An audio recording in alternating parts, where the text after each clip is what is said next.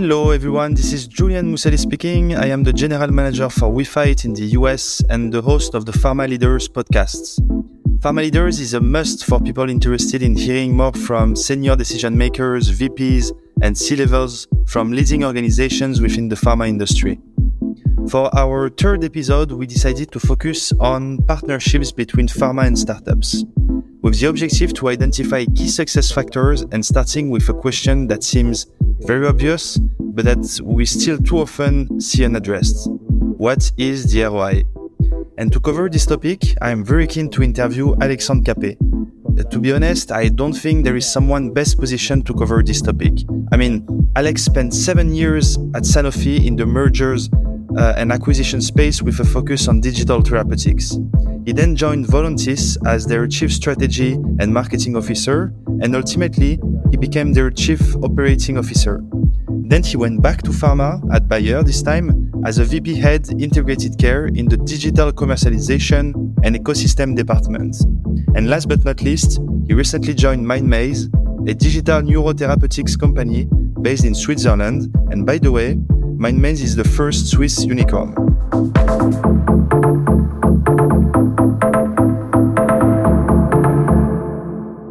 So Alex, again, thank you so much for accepting the invite. And do you want to add anything as part of your intro? Thanks very much, Julien, for having me today. It's really great to be with you here.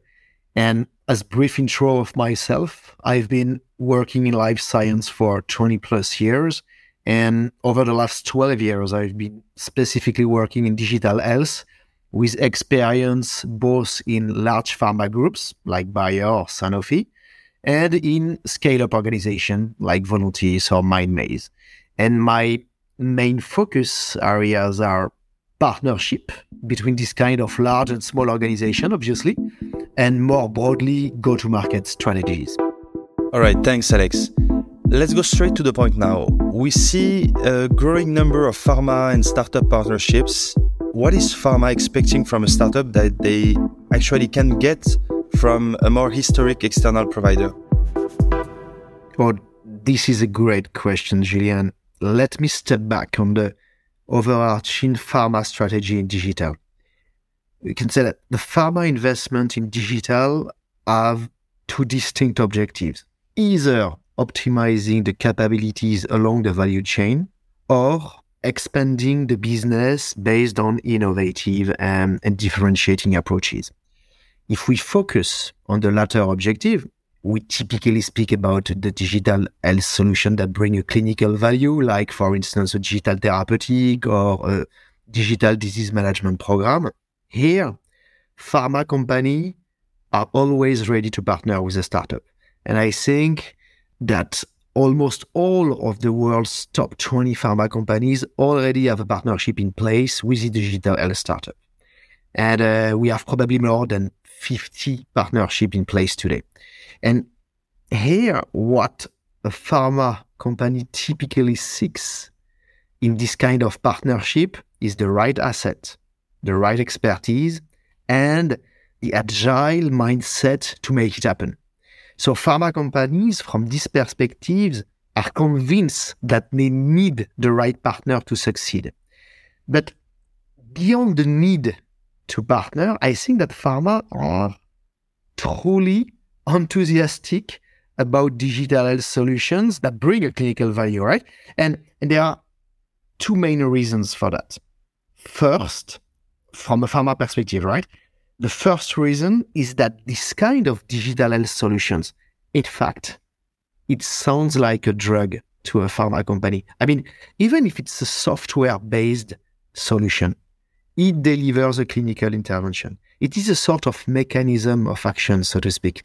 And this is often backed by clinical evidence, which in turn can support a claim, which in turn can require a regulatory clearance. It is a very similar DNA to a drug. So this is the first reason, but it's not sufficient. The second reason, obviously, it brings value. It brings value to pharma, whatever the model, either as a standalone solution or in combination with a drug. In any case, the digital health solution improve the treatment pathways, expand the therapeutic arsenal. And on top of this, the digital health solution will collect real-world data and enable a connection to the patient. So all in all, this is why pharma are really enthusiastic and more than ready to partner with startups today. Let me start with the second part of your question, Julian. Over the last years, pharma companies have developed learnings, right? And now I think they know much better what is a valuable digital asset in terms of market needs, in terms of software quality, evidence, monetization schemes, delivery model, right? And then as a startup, if you check all these boxes, obviously you become a potential partner to a pharma. There is no doubt. But at the same time, the startup that checks all the boxes can also feel strong enough not to partner with the pharma and go on their own. And this is something that we see more and more, right?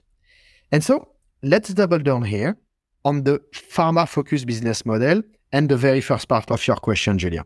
If you have a digital solutions that brings a clinical value that potentially is prescription-based, then I think it makes a lot of sense to partner with a pharma player, to leverage the existing footprint of this pharma player, to leverage the commercial capabilities of this pharma player, right? So pharma has the infrastructure to access the market, to inform the market, and then to win it. And please, just let me elaborate a bit here and go through these three very standard and progressive steps towards the market. First, when it comes to access the market, you need to establish the clinical value, the economical value of your solution. Then you need to define the right monetization scheme. Then you need to potentially prepare, submit, and negotiate a reimbursement dossier. Just think about that. It clearly relates to the pharma core capabilities in clinical development and in market access. So this is the first step. The second step is when it comes to inform the market. Usually, it starts with a small-scale rollout. So you just target patient groups, medical societies, few KOLs, right? You reach out to them, you explain the clinical value, you somehow establish the trust by reassuring them on the quality, the safety, the data privacy, the liabilities, and so on and so forth. As a pharma, you have both the reach and the credibility to do that. And then you enter, let's say, the third step, when it comes to deploy at scale and win the market, so more broadly. And I think that, again, the pharma sales and marketing teams are well-equipped, super well-equipped to target the right centers, the right healthcare professionals. Then to reach out to them 2, 3, 10 times per year as needed. Then to organize staff, congresses, symposia. Then to deploy multi-channel campaigns, to monitor the customer satisfaction, and so on and so forth. I think this is the core expertise of pharma as well, with their MSL, sales reps, key account manager, patient support programs, all this, right? So at the end of the day, in life science, I think that you have very few players that have this kind of commercial capabilities. So for a startup with a clinical grade solution, I think it's a must to at least consider a partnership with a pharma player. We have seen successful partnerships between pharma and startup, right? Many successful pilots, several successful rollouts at a country level. I think that what we haven't seen yet, as far as I know, is a successful large-scale rollout in multiple major markets. There are obviously obstacles to get there, right? But this will come. I mean, we will see successful at-scale multinational partnerships between pharma and startup. Now, I don't have a playbook to make a partnership successful, right? But maybe just a few tips. And actually, I see clearly 5 guiding principles to build a collaboration between a startup and a pharma. The first one is obviously the vision. I mean, you need between the two partners to share the vision. You have to be aligned on the problem that you want to solve jointly. This is the first thing. The second thing is the sponsorship. You need, as a startup, to get the senior leadership endorsement on the pharma side. I mean, one executive has to be convinced by the value of the digital solution and has to be ready to align the organization to implement it. The third one, relates to the performance metrics. I mean, we need to define what the partners want to achieve together and what are the core metrics that really reflect the value creation. I mean, when you have such metrics, you can then implement the right incentives. You can then align the partners on the relevant value sharing principles. And at the end of the day, you build a win-win deal. Number 4 is the governance. And it's from a very operational standpoint, you need to make the most of the complementary skill set of the two partners, right? And this requires to clearly delineate the responsibilities, to build a RACI, to implement a standard project management.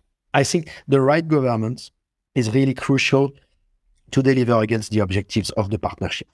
And last, I think the mindset matters as well. So monitor the progresses, touch base regularly, review the data, adjust the action plan as needed, right? I think the collaborative mindset is super key to keep the momentum and then enable the scalability of the partnership. I know it sounds like I'm stating the obvious here, right? But I think that I'm afraid it's really much easier said than done. All right, most of the pharma startup collaboration that we see are in fact only proof of concepts. Very few actually manage to take the partnership to the next level and make it a long-term collaboration. Why? I mean, do you have any advice on what should be considered to stand out of the crowd for the startups? The very essence of the relationship between a large pharma and a startup is asymmetrical. And as a startup, don't try to look bigger than you are. I think just be transparent on your reality. For instance, if your pharma partner asks you to develop too many features or to launch in too many markets, just explain. Just explain what it takes in terms of resources. Just show the risk that it generates for you, right? And then open a fruitful conversation on the prioritization or on the compensation, okay? But just be as transparent as possible. Thanks, Alex. It was very insightful for the audience. Last positive vibe you want to share with people listening? Maybe an advice for entrepreneurs working with and for pharma?